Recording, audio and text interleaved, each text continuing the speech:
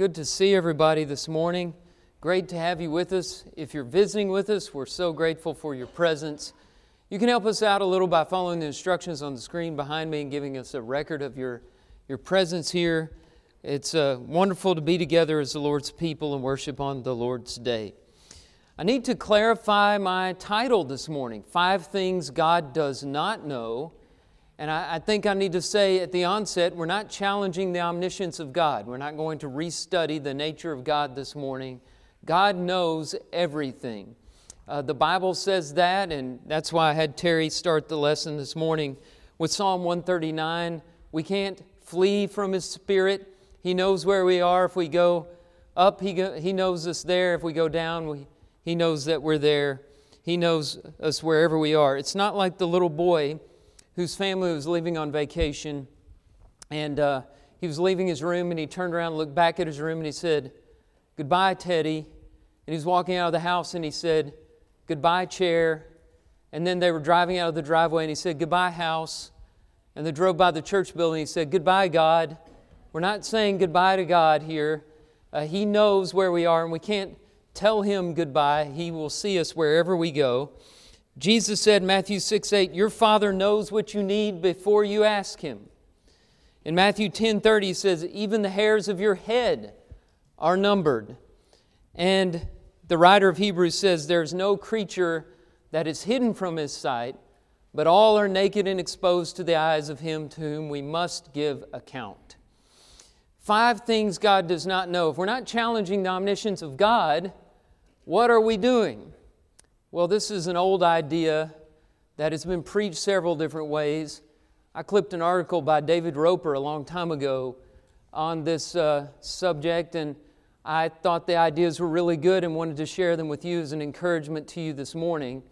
We're going to use this idea of things God does not know to talk about salvation and God's love for us. And you'll get the picture as we go through these points. Number 1, God does not know a sin He does not hate. He doesn't know a sin He doesn't hate. In Proverbs 6:16, you have this list. There are 6 things the Lord hates. 7 are an abomination to Him. And then He gives a list of 7 sins. It cannot be denied. There are things God hates, and sin is at the top of that list. And being one that hates sin, God expects His followers to hate sin as well. Psalm 97:10 says, "O you who love the Lord, hate evil." Those who love the Lord should hate evil. A teacher asked her class one time, "Did God give us the capacity to hate?" And many of them said no. And she said, "That's wrong. God gives us the capacity to hate, for you cannot love without hating something. You hate the opposite of what you love." She went on to say, it's wrong to hate people. It's wrong to hate things that are good. But the capacity to hate is good itself. You can't love one thing without hating the opposite. You can't love God without hating evil. When we speak of hating sin, we need to realize that means any sin. God doesn't just hate certain sins that we classify as the big ones. He hates all sin. We tend to classify sin, and the ones we commit are not as bad as the ones other people commit, or we have little sins and big sins. And there are differences in sin in terms of the consequences. I don't want to deny that. Some sins make a greater impact on the people around us. Some sins hurt more people than others. But in terms of accountability and what it does to your relationship with God, all sin is equal. James put it this way in James chapter 2, verse 10, "Whoever keeps the whole law but fails in one point has become accountable for all of it." So it only takes one sin, any kind of sin, to condemn you to hell without the blood of Jesus Christ. And so we should hate sin because it separates us from God. Isaiah chapter 59, verses 1 and 2. God loves us. He loves what is good and right.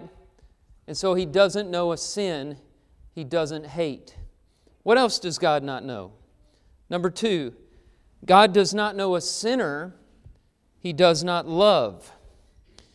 I think about the headlines right now, and there's a lot of hatred. You look at the headlines, and our country is polarized between right and left, and the left is told to hate those who are on the right, and the right is told to hate those who are on the left. We see what's happening in Israel and the awful aftermath of October the 7th and Hamas, this terrorist organization that has so much hatred toward Jews. And we see in reaction to that a lot of people showing hatred toward Palestinians and principally Hamas. You see a lot of hate for the Russian President Vladimir Putin, who has now been bringing war to Ukraine, and we can't understand what's going on, and all these lives are lost, and it seems like a lot of it's just caused by one person, and so we are inclined to hate world leaders who bring war on the earth. Even though he's been dead a long time, we still hear about Jeffrey Epstein and the human trafficking and the slavery of people that somehow still goes on, and we shake our heads and we just really burn in our anger toward all this needless death and the people who cause it. But the amazing thing is, God loves each and every person behind these atrocities. He loves every murderer. He loves every criminal. He loves every sinner. He does not know a sinner He does not love. And His love for sinners is evident in the New Testament. In Luke chapter 7, verse 34, Jesus was criticized for being the friend of tax collectors and sinners. It's not that He approved of what they did. Remember, He doesn't know a sin He doesn't hate. It's that He loved the people and was able to separate them from their sin. Luke 15, 1 and 2, the Pharisees and the scribes grumbled, saying, "This man receives sinners and eats with them." He was being harshly criticized for receiving them and accused of endorsing their behavior. And in reaction to that, He told 3 parables about lost things. The first parable was the parable of the lost sheep, which ends in Luke 15:7 saying, "Just so, there is more joy in heaven over one sinner who repents than over 99 just persons who need no repentance." Then He told the parable of a lost coin. And that parable ends in Luke 15, verse 10, "There is more joy before the angels of God over one sinner who repents." And then He told the parable of the lost son. We call him the prodigal son. A parable about a lost son who came home to a father waiting for him, praying for his return, who embraced him, killed the fattened cow, and celebrated. God loves sinners. In Matthew chapter 21, verse 31, Jesus caused a stir when He said this to the Pharisees, "Truly I say to you, the tax collectors and the prostitutes go into the kingdom of God before you." Now, of course, they use that to say that He approves of the actions of tax collectors and prostitutes. But that's not the point at all, which is explained in the next verse. Look at Matthew 21, verse 32. "John came to you in the way of righteousness, and you did not believe him. But the tax collectors and the prostitutes believed him. And even when you saw it, you did not afterward change your minds and believed him." So that implies that the tax collectors and prostitutes He'd been seen with had changed their minds. They had repented of their former ways of life so that they could follow Christ. They were no longer tax collectors and prostitutes. The difference between Jesus' position and that of the Pharisees is that He loved sinners and believed in the possibility of change. He believed that if they just knew the way and if they knew God, that they would leave their sinful ways and follow Him. And the Pharisees believed once a sinner, always a sinner, not realizing they themselves were sinners.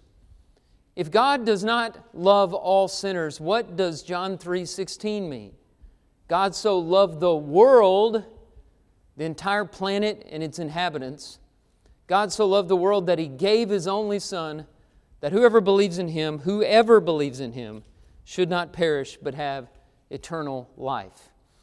There's not a person on earth who can't sing the song, Jesus Loves Me.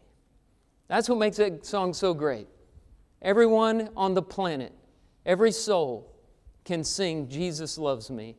This I know, for the Bible tells me so. We don't love the way God loves. Men, if we ask you, why do you love your wife? You might say, well, because she's beautiful and she's sweet and she does great things for me and she loves me. But nobody would ever say, well, I love her because she's nasty and ugly and mean and kicks me and hates my guts. And we don't say anything like that. But sometimes we look that way to God. We're mean and nasty and hateful toward Him and rebellious, and He loves us anyway.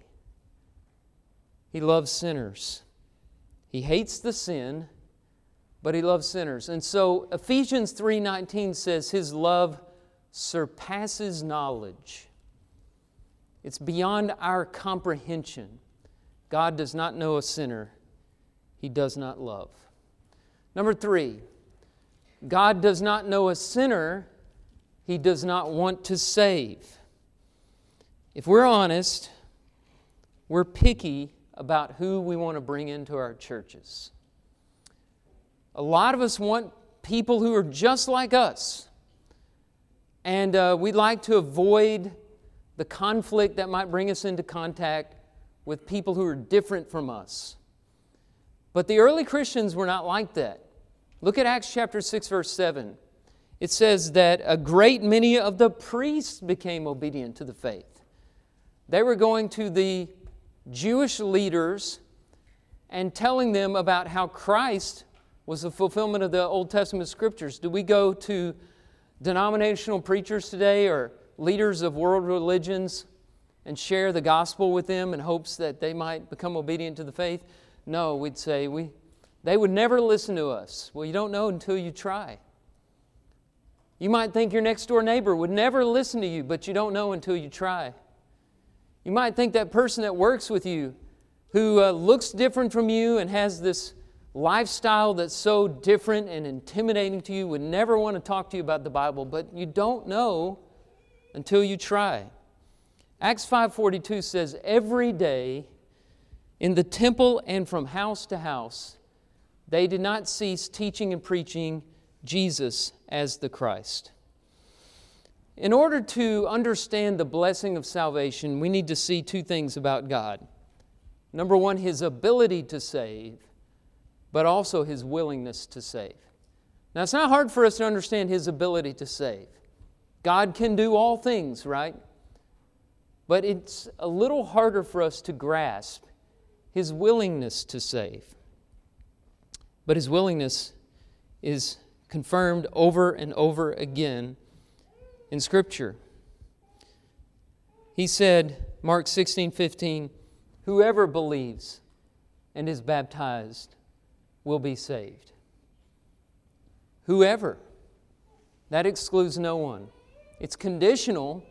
Those who do not believe and be baptized will not be saved, but whoever believes and is baptized will be saved. And in 1 Timothy 2:3 and 4, we read, this is good and is pleasing in the sight of God our Savior, who desires all people to be saved and to come to a knowledge of the truth. And Peter said this in 2 Peter chapter 3, verse 9.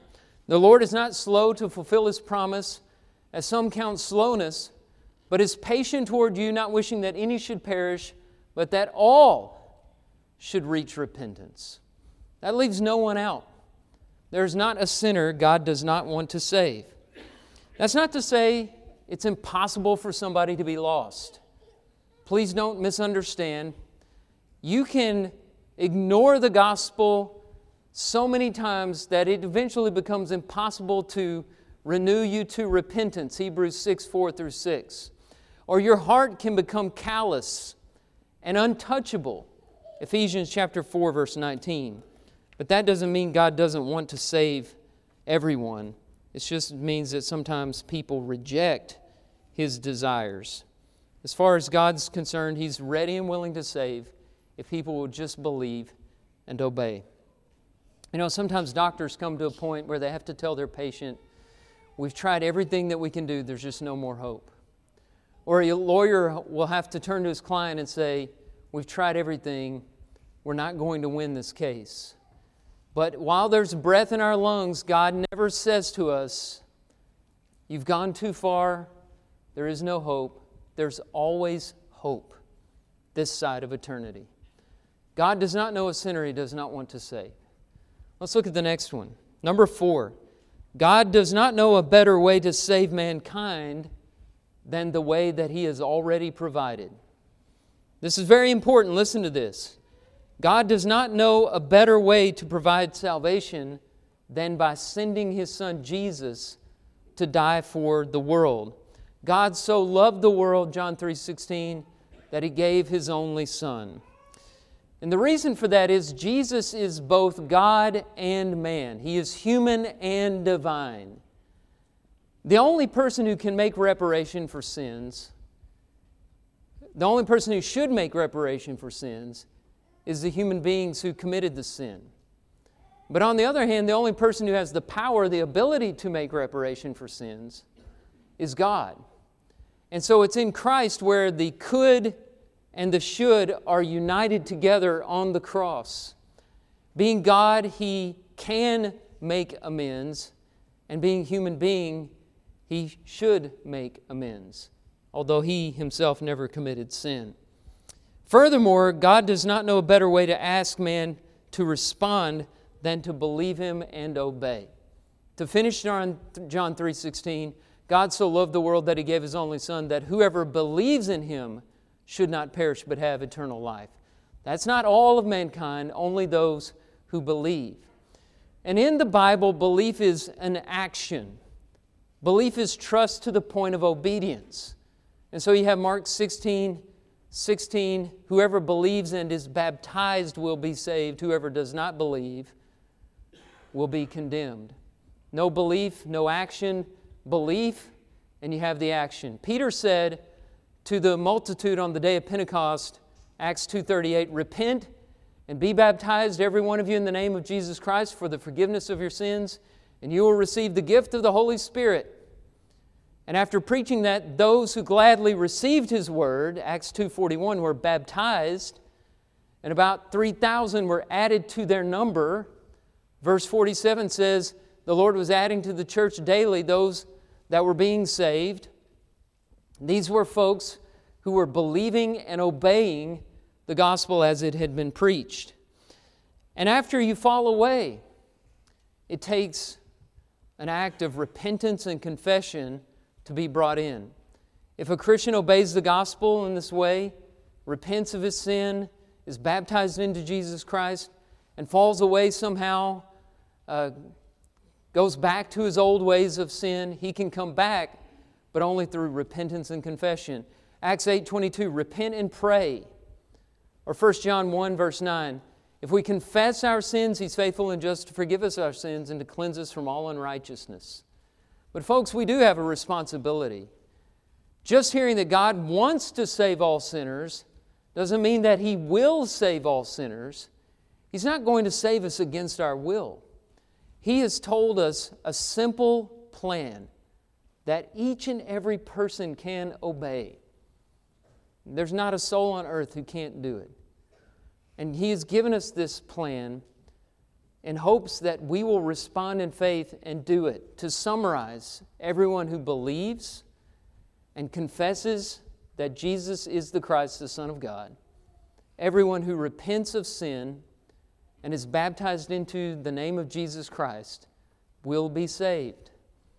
God doesn't have a better way to save mankind than to save them by the blood of Jesus Christ and to save those who respond to that sacrifice by faithful obedience. Unfortunately, there are people who think they know a better way than God. Some say, I want salvation without the cross. Some say, well, I want salvation without the church. Or I want salvation without the gospel. Or I've got a version of the gospel that I think is better. I've streamlined it down to make it easier. Or I want salvation without baptism. But Jesus says, I am the way, the truth, and the life. No one comes to the Father except through me. John chapter 14, verse 6. What should we do? Should we look at this plan and question it and quibble over it? Or should we just do what God has asked us to do? Imagine that you're on some strange game show and there are 3 doors in front of you, and someone says to you, behind door number 1 on your right, there's $1 million. I'm not going to tell you what's behind door 2 or 3. What are you going to do? Are you going to go to door 2 or 3 because the line behind door number 1 is too long? Are you going to choose door 2 and 3 because you don't like the way the prize was set up? No, you know you're going to go for the sure thing. Door number 1. So we know what's behind the door. God has told us how to access that salvation. Why are we trying to create other doors? We're not in a position to save. Only God is. Why not listen to His Word and simply follow through with what He has asked us to do? It's so simple. Why don't we do it? God does not know a better way to save mankind than the way He has already provided. Finally, God does not know a better time to be saved than right now. No person should ever respond without understanding what He's doing. But once that understanding is there, a person needs to do what needs to be done. On the day of Pentecost, after just one gospel sermon was preached, 3,000 were baptized and added to the church.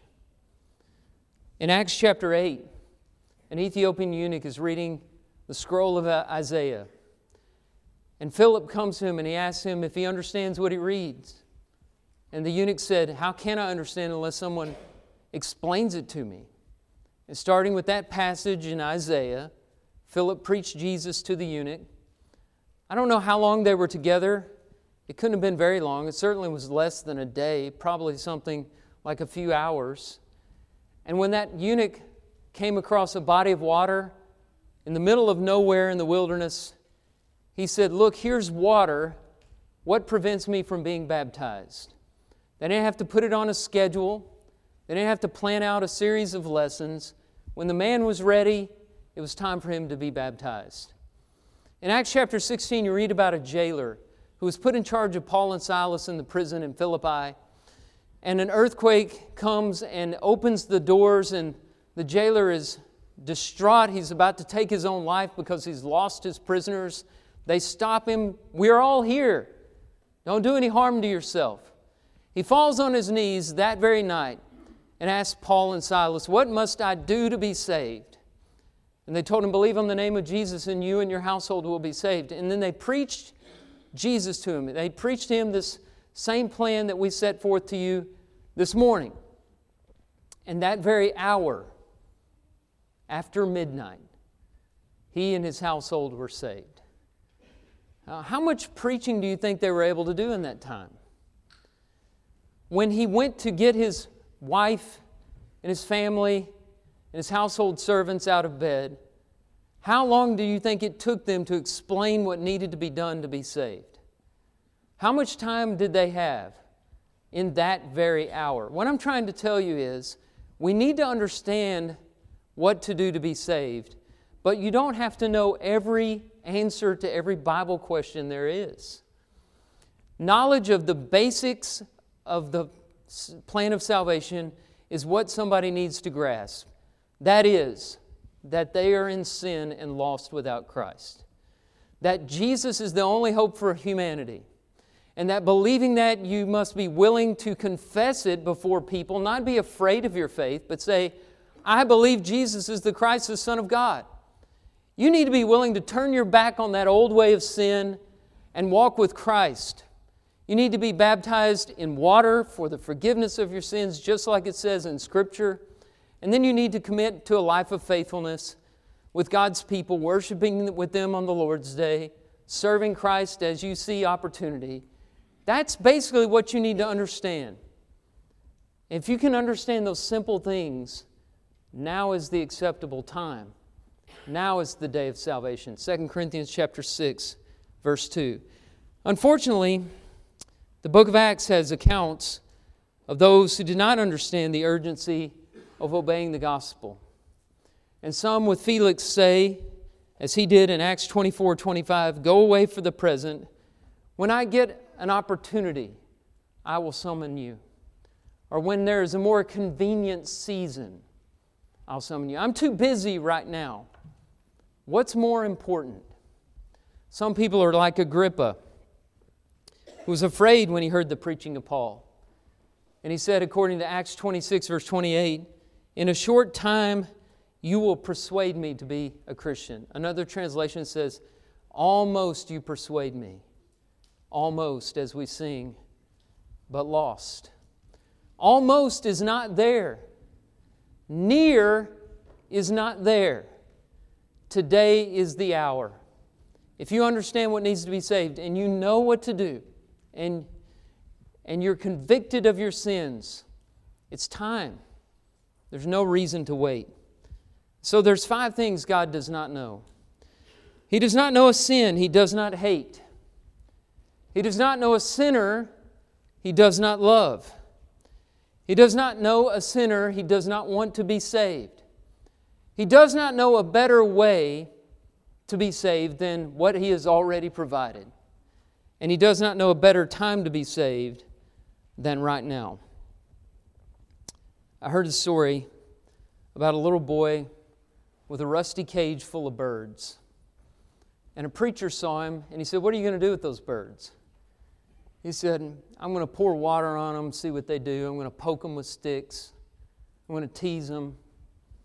And then the preacher said, "Well, what are you going to do after that?" He said, "I'm going to feed them to my cat."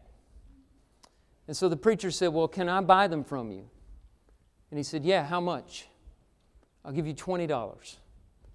So the boy gave him $20 and walked off shaking his head. And the preacher opened the cage and let the birds free. Well, Satan has had us in a cage. And God asked him, "What are you going to do with them?" And he says, "I'm going to test them, I'm going to taunt them, I'm going to poke them, and then I'm going to destroy them." And then God said, "How much?" And Satan said, "Your son." And God paid the price. Friends, there is no one here God does not want to see saved. There is no sin He will not forgive. But you must respond. You must come and believe and confess and repent and be baptized and wash your sins away in the blood of the Lamb. Won't you come? Now is the time. Won't you come right now as we stand together and as we sing?